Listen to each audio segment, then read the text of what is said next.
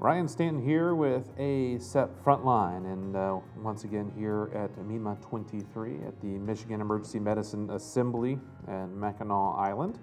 And today joined by a good friend that we've spent days and evenings together all over this country as part of ASEP-related events, and with Dr. Kurtis Mayz. He's got enough letters after his name that he has to have a larger badge at all of his conferences. He's JD, MD, MBA, and a FACEP, of course. But really, we tap him because of not only his pediatric emergency medicine skill set, but also the JD for some of the aspect of the medical legal aspect of things. And so we're going to hit on two different talks today, both related from a medical legal standpoint. And that being first and foremost, little people, big lawsuits, and then we're going to wrap up with the top 5 medical legal risks in emergency medicine. And of course, many times these legal aspects of things get everybody a little bit nervous, a little bit scared, but we'll also give you some things and tips that you can do to help protect yourself and to stay calm. Things do work out on occasion. But let's dive into it. Give everybody a little background, because you've been on with us before, but never give us a little background, make sure everybody knows who you are. Yeah, sure. So my name is Kurtis Mayz. I am currently the chair of pediatric emergency medicine at St. Francis Children's Hospital in Tulsa, Oklahoma, one of our 2 children's hospitals in the state of Oklahoma. By way of background, originally from New York. Did my undergrad down in Washington, D.C., and then went out to the University of Illinois, where I did all of my graduate work in law and medicine and business. Then did emergency medicine with the wonderful folks at Stony Brook Medical Center out on Long Island, and then out to fellowship here in Michigan, which is how I got involved in the summer assembly in the first place back when I was a fellow. So I did that at the University of Michigan, and they've welcomed me home here as family ever since, and I just keep coming back because they always do it at this really neat place. Yeah, it is a fantastic place, and I think the last time we talked, you were transitioning into your chair, wasn't it? That's right. Yeah. So that was probably ASEP of 21, and that December is when I took over there. When we were just getting back into our first one back together again. We were first seeing each other face to face in real somewhat life. Somewhat face to face. Somewhat, yeah. Mask to mask. So let's talk a little people, big lawsuits, and I'm actually more impressed that you have more letters on the front page here. You've added the rest there, but let's talk about some of these aspects of pediatrics and why we can get so much or potential risk with taking care of pediatrics. Yeah, so first and foremost, lawyers love little people because little people make very sympathetic plaintiffs, and they have in theory, long life expectancies and big expectations for their future, and so they can cost a lot of money. So I think that's just one thing in general, as PEDS cases, are amenable to lawyers' dockets, I think. The other part of that is the whole discoverability issue, and that is, in terms of risk, pediatric patients' claims can last a really long time. And so even in some states beyond the child's 18th birthday plus the statute of limitations. And the statute of limitations is a little bit different depending on the state that you're in. For instance, the statute of limitations in your state, Kentucky, I looked it up before we came online, is 1 year. And where I am in Oklahoma, it's 2 years. And in some states, it's 3 years. But then when you add in the whole pediatric component to it, some states will allow that claim doesn't start, the time doesn't start until the actual plaintiff or the child in that case is actually able to sue on their own behalf, because that's when it's discoverable to them. And so you just have to know what your state laws are in terms of that. And I've always heard that, that one of the biggest fears, of course, with OBGYN, with their legal risk, is the fact from birth to adulthood, whatever it may be, that could be potentially blamed or made responsible to the actual birthing process or anything of that nature. that does make it a little bit more difficult because we are dealing with that larger window. And of course, as you mentioned in your top 10 specialties, OB is going to be number one. Let's talk about those specialties that are going to be involved, and we are as emergency medicine on that list, and you as pediatric emergency medicine are going to be on the list twice. Yeah, so obstetrics is number one, and we've talked about that. There's definitely a lot of risk there. And then the general pediatric specialty is number two, and emergency medicine is number four there. So I do get, wearing both hats, I do get a little double dinged there. But yeah, there is, because of both of the components that I just talked about, just the whole pediatric plaintiff situation as well as the discoverability, it puts us higher on the list. But even with all of that, the reasoning for lawsuits is still going to be the same as we see in adults, those diagnostic errors. Talk about with the age-related reasons for litigation that we may see based on age groups from the youngest to pushing the adulthood. Yeah, so my big point in kind of breaking this down by age is really in terms of medical legal risk, the big ones still tend to be diagnostic related issues as well as actual medical treatment. As you get a little bit older, when you get to the 10 to 17-year-olds, you do notice that surgical treatment kind of creeps up a little bit, but that's because I think that the likelihood of maybe that older population, when you start getting into traumatic risk, actually has the opportunity to have more surgical exposure than some of the younger age groups. But really still the big one is diagnosis related, and whether that be failure to diagnose or delay in diagnosis or making the wrong diagnosis, those are the heavy hitters. Yeah, and interestingly, just looking at the list, even in those youngest categories, the obstetric related management is only a very small minority of 3% in this case. But over time, the results. I think one of the things that comforts a lot of physicians, especially in residency, we had these litigation story times almost every didactic week with ours, and we talk about a case, and so many times you're like, oh, I would never do that. But then once you get into practice, there's a lot of things you find that you're like, oh crap, how many have I missed? Because that I absolutely should not have found that type of thing. So how has the progression of pediatric lawsuits and litigation changed over the last couple of decades with regard to what happens with them and outcomes? Yeah, so when you take a look, there was a study in Pediatrics in 2020 that takes a look at most recent claim or suit data from the 80s to 2015. And when you look at the cases, a lot of them tend to be settled out of court or dropped one way or another, and that's often done through the discovery process where the plaintiff realizes that they don't really have a good enough case, and so they end up dropping it, or the defendant and the defense realizes that the plaintiff does have a good case and they don't want to end up in front of a jury, so they end up settling. That makes up a large majority of the cases. What we do find, though, is that once we get to court, we actually, as physicians, do pretty well in court. Oftentimes, once we get there, the plaintiff will end up losing. There's a very small percentage of plaintiffs that end up winning once we get there, and in fact, in this study, the highest year was only 2.7% of the overall cases that made it to court. Actually, the plaintiff ended up winning. So, and that's out of a total of 13 to 14% of the cases that actually make it to court in the first place, but still a relatively small number. And that's consistent data with what we've seen with adults too. Is that really somewhere in that realm of 90% of cases never make it to court? Whether that's because it's settled, dropped, or whatever happens prior. But it is interesting that the shift has been in the dropped claim or suit rather than still in progress. So it doesn't seem that they stay open as long as they did in the past. which kind of surprises. I'll be interested to see with the COVID data, because I am an expert witness as a defense that's been going on for, I don't know now, it's 5 or 6 years.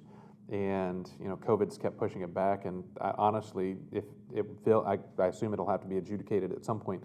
Then I'll probably have to review everything all over again, just because it's been going on so long. And you touched on the point that I was exactly going to bring up if you didn't, is the court's dockets are very full, and they're still digging out of that COVID period of time where they weren't hearing the same caseload that they were. And so it will be interesting when they redo this data just to see what that looks like. My guess is that claims or suits still in progress is probably going to be a lot larger.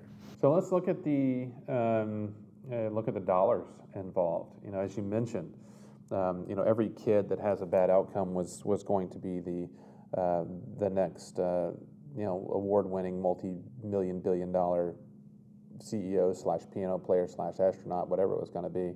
So that potential, it's a lot easier than you have a 55-year-old person who's lived on the couch their entire life and say, well, probably not going to get much better than that. Of course, everybody was ready to learn how to play the piano the next day. But talk about some of the indemnity amounts, that's the word I'm going to struggle with, throughout the years. Yeah, so looking at this same study, and this was done in 2018 dollars, when they looked at this, the median payout in the cases that paid out was $127,800, and then but the average payment, the mean, was close to $500,000, about $451,200, and then sort of on the outside edges of the extreme, the 95th percentile for this was just over $1.4 million, and then further than that, there are those 5 or 6 cases that were the really big settlements. I think the largest one in this study was about $12.8 or $12.9 million. So getting up there, way up there, and depending on the state, whether that's something that's going to, because that's going to be outside anybody's caps, is whether that's something that's going to fall on the individual physician or state-based caps that may be in place. So what are some of our we've already mentioned some of the diagnostic issues. What are the things that we're going to see?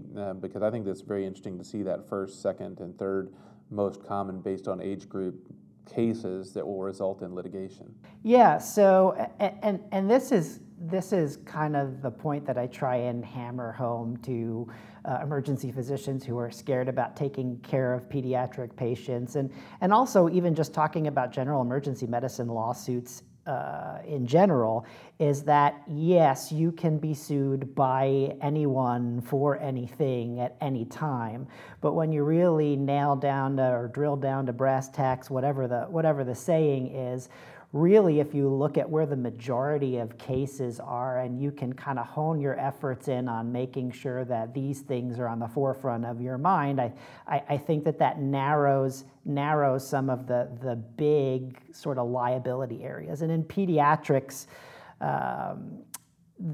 we see from a paper from 2018 looking at this that the top sort of 5 areas when we look at pediatric emergency medicine lawsuits are cardiopulmonary, and I think we see that in adults as well, but the other 4 are appendicitis, meningitis, testicular torsion primarily, but ovarian torsion as well, and then fracture or orthopedics related cases. So those are the big ones, and those span really across the age range of pediatrics patients, but depending on where you fall in the age group, just matters which one is first, second, or third. I think that part is almost less important than just realizing, hey, here's a specific subset of diagnoses that we need to be worried about and keep on our mind when dealing with pediatric patients. Yeah, and for the importance of doing the study that is necessary. I know that we try to avoid imaging as much as possible. We try to avoid invasive procedures as much as possible. We're not, the comprehensive exam may not always happen as indicated with pediatric populations. But it is good to see that the HIB is working with the drop in meningitis from first to third in that young group. Thank you vaccines, as much as people now. You have to actually get the vaccine though for it to work. So encourage that. And now that everybody's smarter than nature and starting to refuse all that, as my wife's a med-peds physician as well, and I get to hear about it not only from our emergency department side, but from what she sees as well. Vaccines cause adult. Yeah, they do. That's one of Dr. Milne's favorite T-shirts. Of course, that's T-shirt's been a while for a minute, but that's one he likes to wear quite a bit. So let's talk about some of these potential big hits and take-home messages, and you can just roll through the ones that you feel like are important ones to focus on. Yeah, I think maybe I'll just go through them and kind of hit the highlight of really what the point is. In talking about cardiopulmonary disease processes in children, I think the main point is just to remember that while it is usually far less likely that a kid is having some sort of emergent cardiac event, that it's not impossible for them to have an event like that. And it's something that I think you think of all of the common things, but sometimes you just need to make sure that you keep the things that are not as common at least on your list, because if you don't think about it, you won't diagnose it. And so just thinking about things like even myocarditis can happen in kids with chest pain and fever, and keeping that on the list, and don't just assume, hey, it's just a regular viral illness and they can go home. Not that every kid that you're going to treat who has chest pain and a fever is going to have myocarditis, but it's something that you need to really make sure that you keep on your list. Especially with the last 3 years, now that the myocarditis and post-inflammatory syndromes became so popular. For sure. And the other part of that in cardiology risk is even thinking about, taking a look at the whole picture of your patient while they're there, and not necessarily their one singular problem. We see cases, and some of them are from outpatient settings, but where, for instance, the child that has a high blood pressure in your emergency department, right? It's not necessarily that it may be so important for the particular visit that they're there, but if you're noticing that, vital signs are vital, right? You want to key in that if a kid has a persistently high blood pressure, even if it's not necessarily related to their complaint today, that same thing you might do an adult patient is say, hey, your blood pressure is elevated, your child's blood pressure is elevated on this visit. Make sure that you follow up with your pediatrician to have this rechecked in a different setting after this illness or whatever, to make sure that that's not a persistent problem. Because then you have incidents where then somewhere further down the line, they're out on the football field and they collapse, and they go back through their medical records and they see, well, here's this pattern of them having a high blood pressure which was never addressed. Mm-hmm. And then they turn around and say, hey, this was in part the cause, this uncontrolled blood pressure was in part the cause of the adverse event. So things like that. So let's talk about some of these big cases. You have, this is the chest pain part of the talk. With some of these lawsuits and kind of pearls. I mean, I think that's the most important thing is the pearls that our physicians can use to help keep themselves out of the courtroom. Yeah, so this one particular case is a 23-year-old male, not a pediatric patient, but again, a young adult type patient who comes in with congestion, fever, sore throat, shortness of breath, muscle aches, and pleuritic chest pain, which had been going on for 2 days. He was febrile, he was tachycardic. And was diagnosed by the physician with bronchitis and given antibiotics and Vicodin, and he was found dead the next day. So the plaintiff's allegation is a failure to diagnose. The patient had all of the symptoms of myocarditis, chest pain plus tachycardia equals an EKG. No EKG was ever done. The defense says there's a large overlap between myocarditis and bronchitis, and pleuritic chest pain doesn't mean that you need to get an EKG, and viral myocarditis is rare. Now, this is an older case, maybe less rare now in the post-inflammatory state, but the plaintiff won here, and the verdict was for just shy of $3 million, $2.9 million in this case. And again, this just goes back to highlighting you got to keep your differential broad, and your documentation is going to be important too. I didn't get to see the documentation on this case, but really documenting the things that you thought of, your thought process, and why what the scary things are not actually there. And you mentioned, even you follow up with that one of a couple of other lawsuits, especially with sports, because that's the thing we're seeing now. Of course, they're making headlines, now with Bronny James just this last week having his collapse at USC's at their practice. But you have a couple mentioned here with sports physicals and things of that nature. And, the concern now after COVID, of course, there's a group that's going to just smoke everybody about why. But, with the known inflammatory changes associated with COVID-19 and other viral syndromes and potential for myocarditis and irritability of the heart, mention some of those things, because even when you got here, this really vague mention of a murmur 4 years earlier, those things that may not seem significant now, but be something that we need to look for. Yeah, exactly. And again, you may do a physical exam on a child and hear a murmur because you're listening to their heart, but they're not really there for anything that has to do with their heart. Mm-hmm. You want to make sure that you ask the parent, like, hey, has anybody ever told you that your kid has a murmur? And even if the answer is yes, great. Well, I'm glad you're following up with it. If the answer is no, do you have a pediatrician? Do you have follow-up? Do you have the access to be able to do something about this to follow up in the outpatient? No means suggesting, that you need to order an echo on them there in the emergency department and get it done, but important that if you're documenting it, that you let the parent know.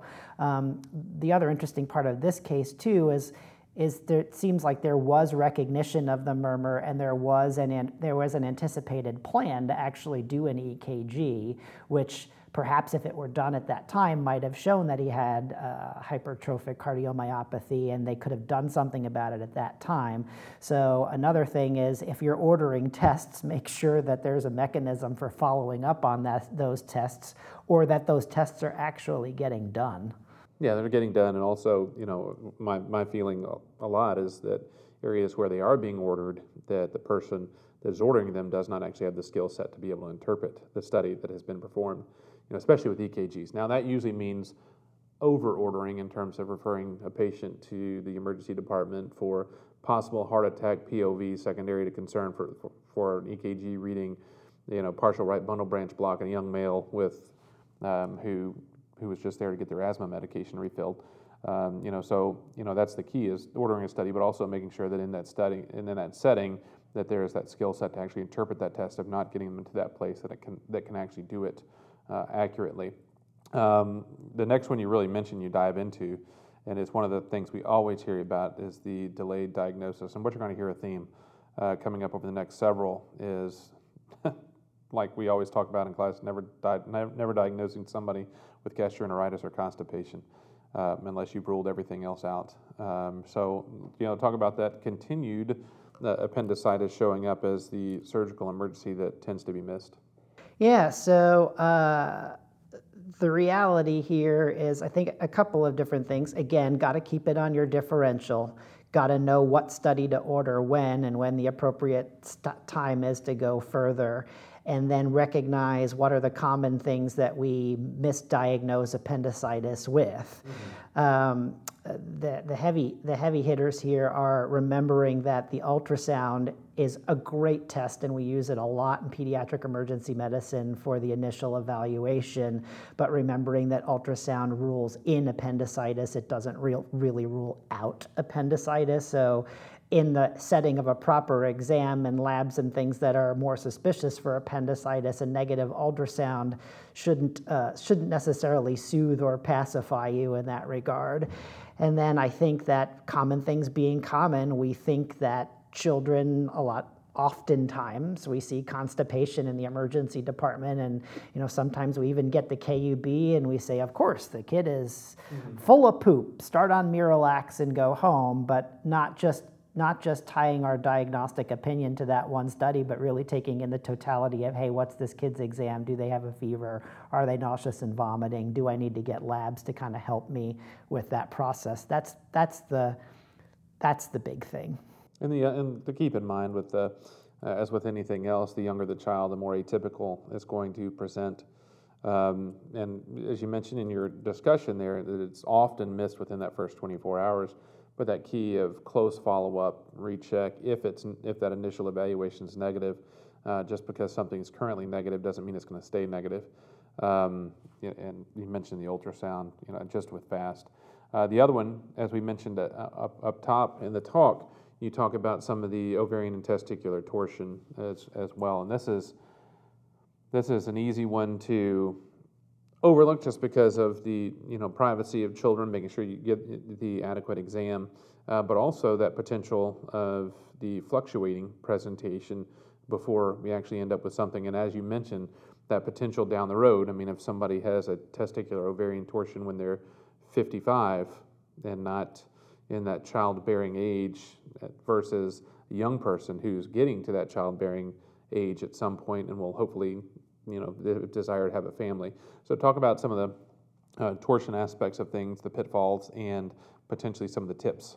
Yeah, so again, when we're dealing with young male pediatric patients and abdominal pain, one of the things that we often see, and even as I'm teaching residents and they're learning, the question comes up, well, hey, what's his GU exam like? And they look at me like, oh, yeah, I didn't do that. Well, just reminding the importance of doing a testicular exam in male patients who have abdominal pain. I think that's a big one.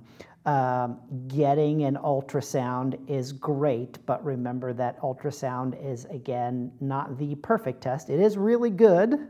It's up to 96% sensitive, but there is still that 4% miss rate. So again, if your suspicion is high enough, the importance of getting urologic consultation for torsion is important. With respect of ovarian torsion, I think one of the big recognitions is that all pediatric female patients can get ovarian torsion, and realizing that if your suspicion is high enough, even in those younger patients, and all of sort of your other abdominal disease processes are ruled out in the right setting. I mean, kids even as young as my youngest ovarian torsion, I think, was 2 years old. And so just remembering that as one of the potential differential diagnoses for belly pain is important, and remembering the concept or idea of intermittent torsion and making sure that you're giving parents good follow-up instructions for, hey, we don't see it right now, but if this is a persistent problem, don't take this as the final diagnosis. Make sure you come back and get reevaluated. And that's everything in emergency medicine, that close follow-up, that we are not the final go, no go decision. Let's get a few little things wrapped up here with kind of the summary of things that you build up. One is the communication, whether it's because of language barriers, communication barriers, or just the fact the child is so young. The idea of bounce backs, and then the idea of consent. We'll knock those three, and then we'll hit the top five for the second talk. Yep, so communication is key, and making sure that your parent is understanding exactly what it is that you are giving them in terms of discharge instructions. Part of this is also, even with the language barrier thing too, is making sure that you have interpretive services available to you when you're dealing with a parent and then a child. That adds that extra intermediary. You're not discussing it directly with the parent, with the child, and if the child is old enough, they may be able to speak English, but the parent may not be able to speak English. I encourage you not to rest alone on just going through the child and the child to the parent, making sure that the parent is also aware of what you're saying to them. So interpretive services is certainly a key there. Talking about informed consent, really the big thing here is just knowing what your state's view is on informed consent for minors. We think of it as just kind of like a general concept. There's this idea of the rule of sevens, whereas a 7 years old or younger, they're thought to not have any capacity to consent for themselves. Between the ages of 7 to 14, there's a rebuttable presumption of no capacity, which means we say that they have no capacity, but if you show evidence to demonstrate that they do have capacity, they may be able to make medical decisions for themselves in certain areas. And then in this area of 14 to 21, there's this rebuttable presumption of having capacity, meaning we do think at that point that they can speak for themselves in various areas, but you may present evidence that says, no, they're not mature enough to do so. But the important thing here is really knowing what your state and what your state's laws say about that. Bounce backs, really looking at remembering, and this is really with everything, asking yourself, what's the worst thing that could be going on with this child, and asking yourself the question, am I certain that this child doesn't have that? And really a solid medical decision making that you're using to reach your conclusion, especially in the area of the bounce back, just because if they've already been there for one visit and now they're coming back with the same complaint, you really got to dig into, okay, what are we missing? And if you're electing not to do further testing for one reason or another, making sure that your medical decision making is really clear as to what it is that you think your child has in front of you, and what are the reasons why you don't think any further testing needs to be done, but also making sure you're going back into the medical record from the previous visit and really drilling what was done and what was not done to help make those decisions more clear for you. And again, good discharge instructions, and we'll talk about this in the second half of the talk, for precautions for acute return for reevaluation. So we wrapped up talking with Dr. Kurtis Mayz and the high-risk pediatric legal issues. We're going to do the top 5 here in a moment. A reminder that the registration is now open for ACEP 23 in Philadelphia. If you join, we want you to join us because it's a great chance to hang out with colleagues, to connect, and to, I think that's one of the most important things of live conferences now, is the ability to spend time with colleagues. And so for that, if you register and use Frontline and the discount, you'll get $50 off, $50 off the registration. And with 4-day registration, you get virtual ACEP for free, just so if you miss something, then you can circle back around and get that content down the road, which will allow you hopefully to spend more time with your colleagues in Philadelphia.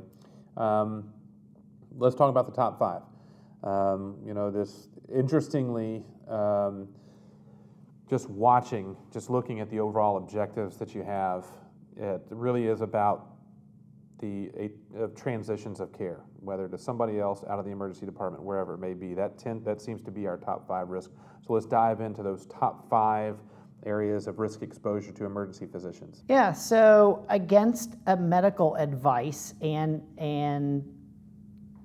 we'll talk about this in informed consent as well, but through so much of this, I encourage people to think of these particular things as a process and not a form. Mm-hmm. And I think so many times we can get ourselves all wrapped up in whether or not they've signed the AMA form and whether or not they've signed the informed consent form, but so much of that is not just the signature on the form. It's kind of like when you rent a car, right? I don't know, you're on the road a lot. I'm sure you've rented plenty of cars, and they spit out this long thing from the machine that's your rental contract. When's the last time you read your rental contract? Never. It's just like my newest updates for my operating system for my iPhone. Same thing. Right, and yet you have to click the button that says I accept all of the terms of agreement. The terms of agreement, right? So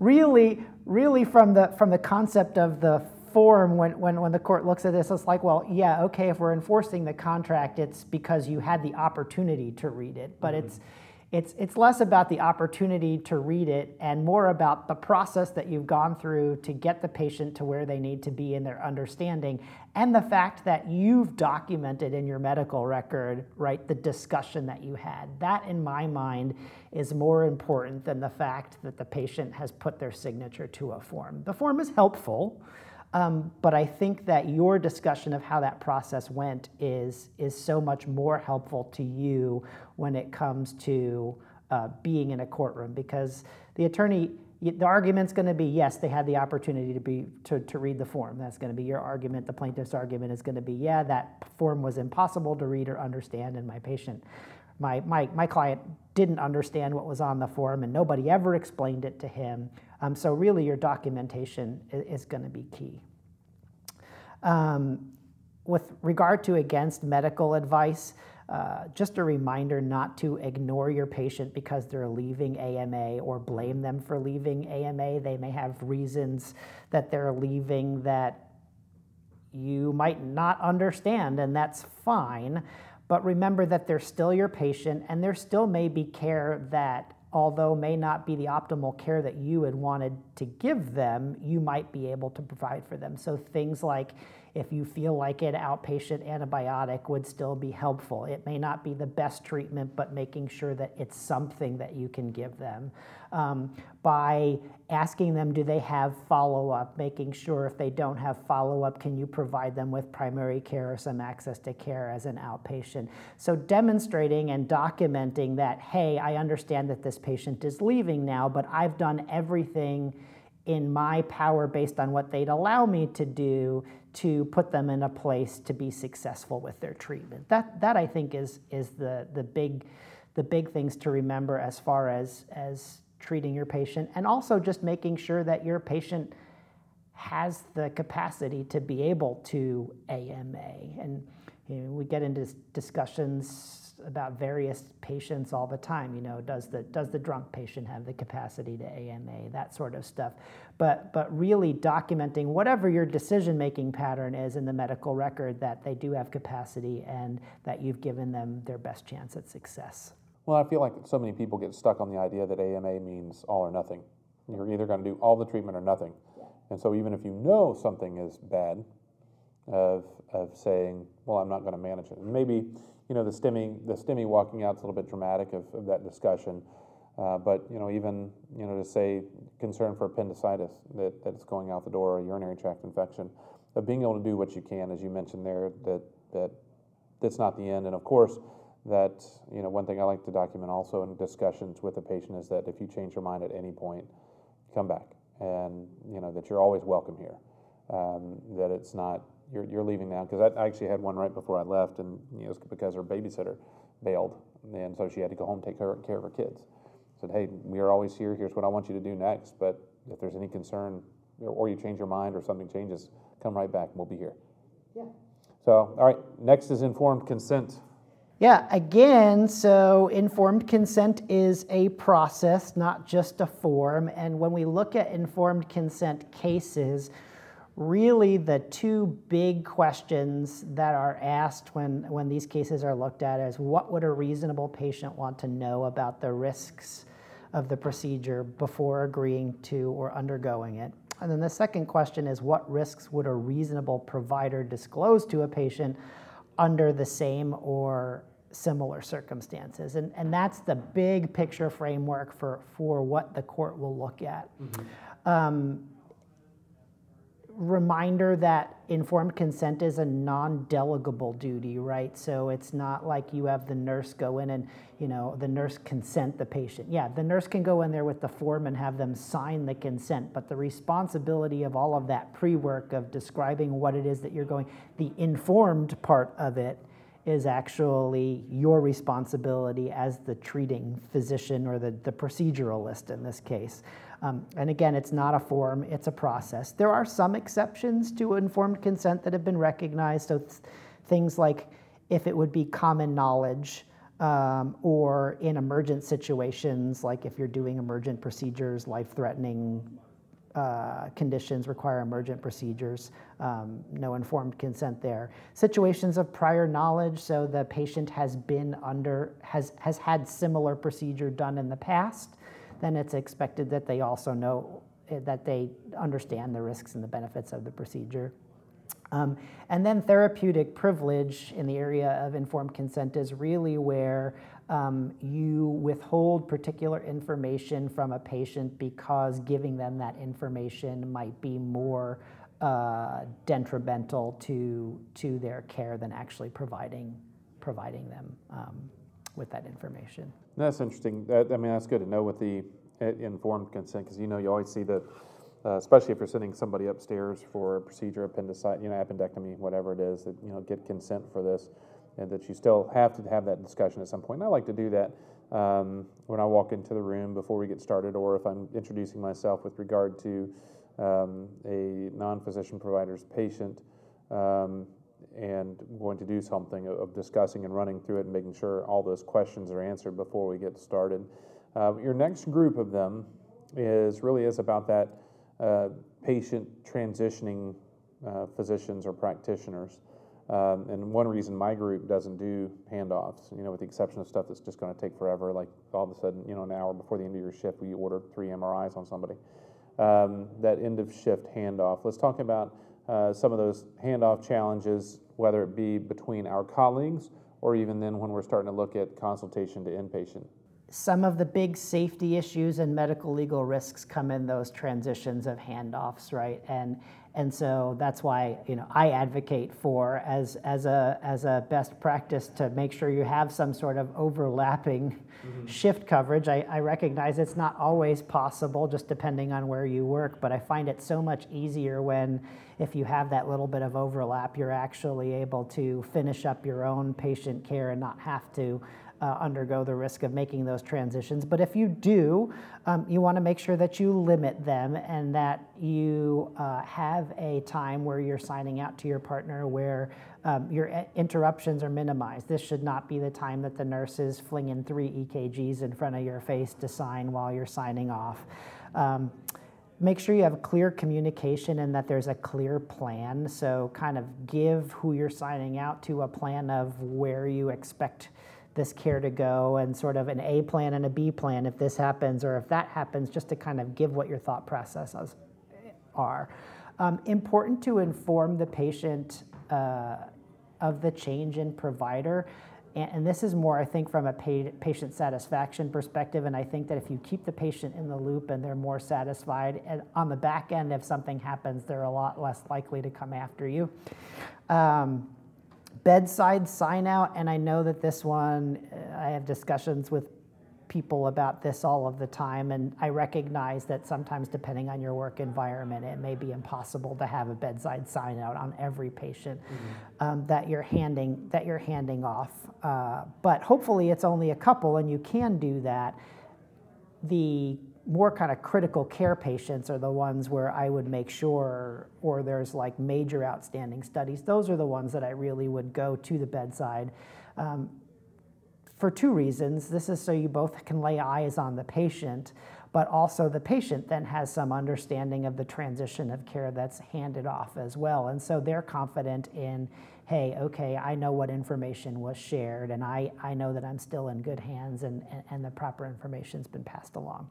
And that goes along with going and seeing the patient, even if you're not able to do a bedside sign out, but at some point once you get settled and going, like actually go and physically see the patient. I'm sure I've worked with people that, take sign out from people and then they just wait until everything is done and then they go, okay, this is what the doctor said, and maybe now I'll go in and see the patient. Sooner rather than later is probably better.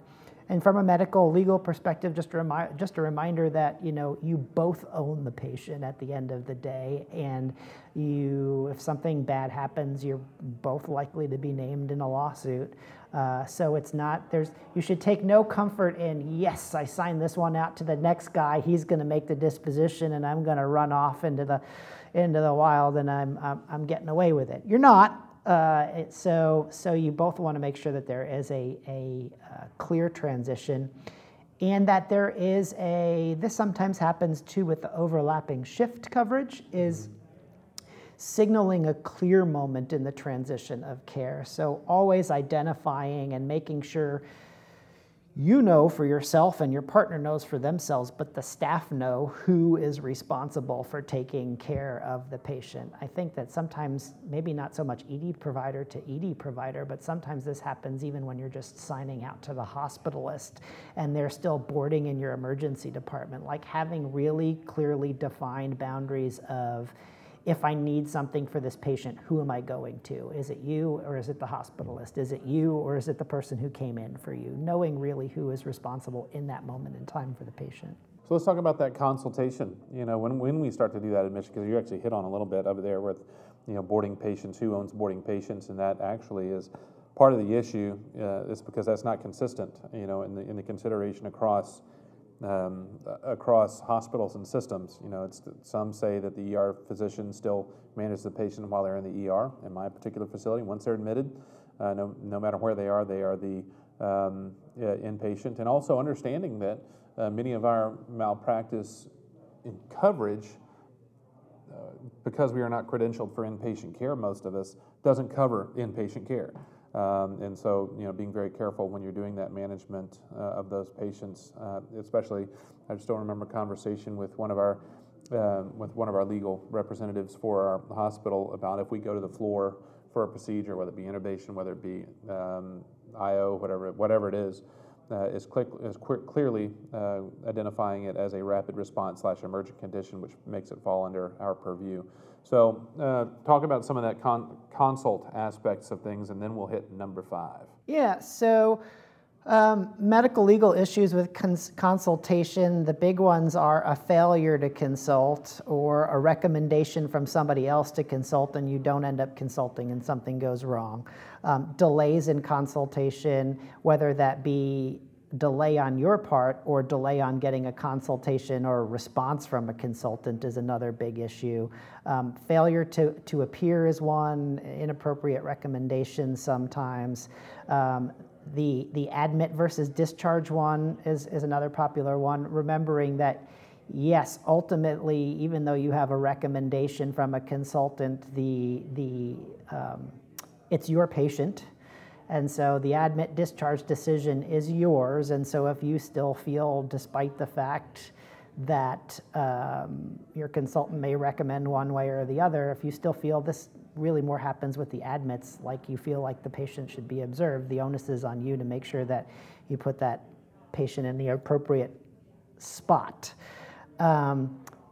We've probably, or maybe, I've heard often, if only I was told, if the consultant says, well, that's not what I said, if only I was told, and this is where your documentation comes in handy. It's like, well, make sure you document what you told them in addition to what your response is, so that it's very clear from the record that, well, you were told X, Y, and Z, and this was still your recommendation. Those are the big ones. From a document, I think this all comes down to documentation and also knowing what your hospital's policies and guidelines are based on consultation. Right, so hospital policies can be used as both a sword and a shield. And so there's a lot of telephone consultation that happens, but sometimes in certain situations, your bylaws actually say if a consultant is consulted on XYZ patient, they must actually physically see the patient. And so knowing what those bylaws are or those policies are in advance helps you kind of navigate through even your conversations with the consultants. Not necessarily, recommend that you quote the hospital rules and regulations to the consultant. That doesn't necessarily make for a very therapeutic relationship. But however, if you're getting pushback, just knowing, hey, I really need you to see this patient in person, and here's why I think it's a good thing for the patient. So from a documentation perspective, making sure that you thoroughly document the consult and what the patient's condition was and what advice that you got. And then documenting the specific response from the consultant. If they refuse to come to the ED, that you document your attempts to find another specialist. And if they're taking too long to see the patient, that you're documenting what steps that you've taken in place to try and make them realize the importance of the situation and coming to see the patient. And then whether or not really your consultation resulted in a change in your treatment plan and why. And then we're going to wrap today with the discharge instructions. I feel like with a lot of the EMRs, the discharges are voluminous and typically very loosely related to the patient's care and findings. In fact, there's some of this weird stuff that you can give discharge instructions and then super common things that there's nothing. Doesn't make sense. Epic work better. So let's talk about, some of the challenges. This is number 5, the discharge instructions, and how those may increase your risk. Yeah, so the medical legal risks here, abnormal vital signs that are noted but not addressed, so making sure you're looking at those, making sure that your studies are all complete before your patient goes home, or if they're not complete, that you're documenting why they're going home without them being done. There's always those things like cultures and things that are not done. Making sure that and this is sometimes a tough one, making sure that your patient is actually comfortable with discharge. And this one, oftentimes we see around like pain scales and things like that, and they say, I'm not ready to go home, I'm still in pain. But making sure that you are addressing this in your documentation and what you're doing to help in that regard, and also the discussions that you've had with the patient over it. ED nursing, charting something as the patient is discharged and the physician never addresses it, and so making sure that you and the rest of your care team are on board with the discharge, and that there is that open line of communication to make sure that if there is something new, that your nurses know to come to you with that before they leave. Discharge instructions, the actual instructions themselves. We talked about contracts that are just impossible to read. Well, some of you, if you go and look at your actual form discharge instructions, I encourage you to actually read some of those things, because some of those things have some really wacky instructions in there, and some of them are 7 or 8 pages long. So you're not going to go and you're not going to read them.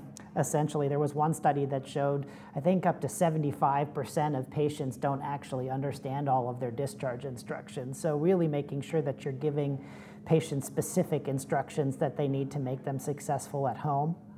Not documenting your serial exams before discharge. Bounce backs are certainly a big one, and then what do you do with the patient who refuses to be discharged, and going through a really just careful and thorough documentation of the conversation that you had. And I always tell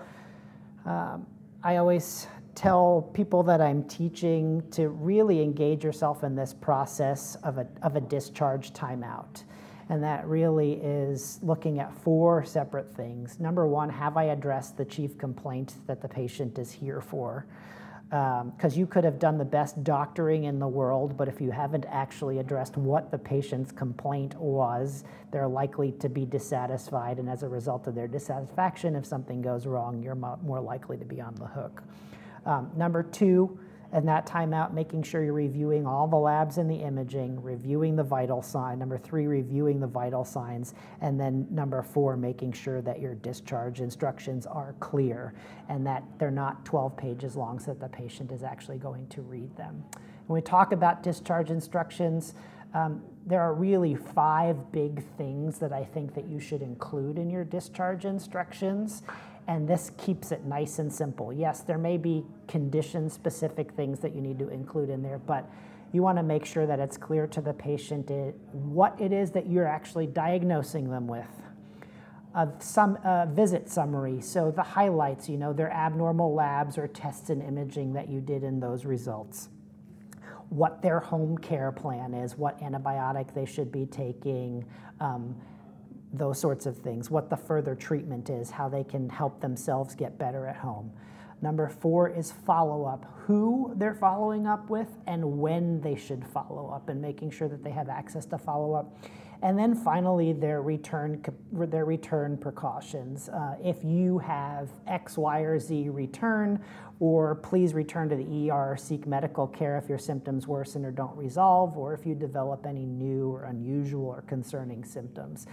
And my kind of stock phrase that I put in my medical documentation is, I've reviewed test results and diagnosis with the patient, anticipatory guidance is provided, follow-up plan is reviewed, precautions for acute return for reevaluation are reviewed, an opportunity to ask questions was provided, and the patient verbalizes understanding. And that really hits all of, I think, the major points where we're going to get dinged if there's a bad outcome with respect to discharge instructions. So with that, because I have one of those that I use as well, do you feel that this one, that concise, is is better than a more voluminous in documentation of specific details? You think that this captures, and when you see it based on either the plaintiff side or the defense side of, okay, I know that the key stuff was done. So I do think that details are important in situations, but I think that this here really captures sort of the general bulk of your emergency department visits, because I think that so much else can be gleaned from your medical decision-making part of it, that this is really just a nice stock wrap-up from that. From that standpoint. There are obviously going to be cases where you're going to want to go into more detail because of the specifics of the individual case, but this hits the highlights.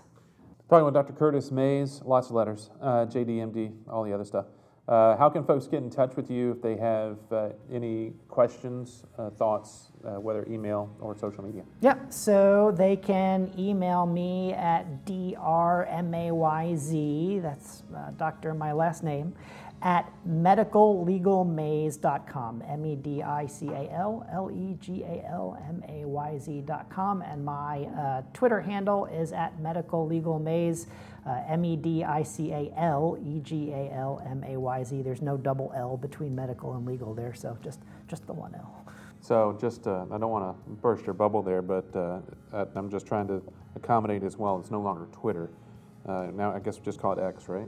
Is that what it is now? Oh, sure, whatever the name is. That's, I know they got a new sign. That ought to show you how often I truly am on that platform. But I do get alerts to my phone, so if you send me something there, I'll actually respond. But you're right, probably Matt, email. do you know? It's X. There you go. It's X now. I noticed my app just changed.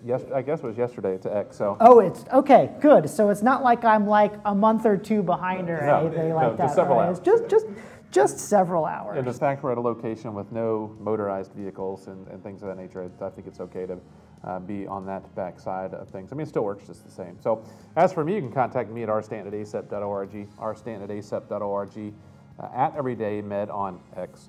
And I think I'm Ryan the Tall on Instagram. So feel free to join me and subscribe to the podcast. And until next time, I'm Dr. Ryan Stanton, and this has been some ACEP Frontline.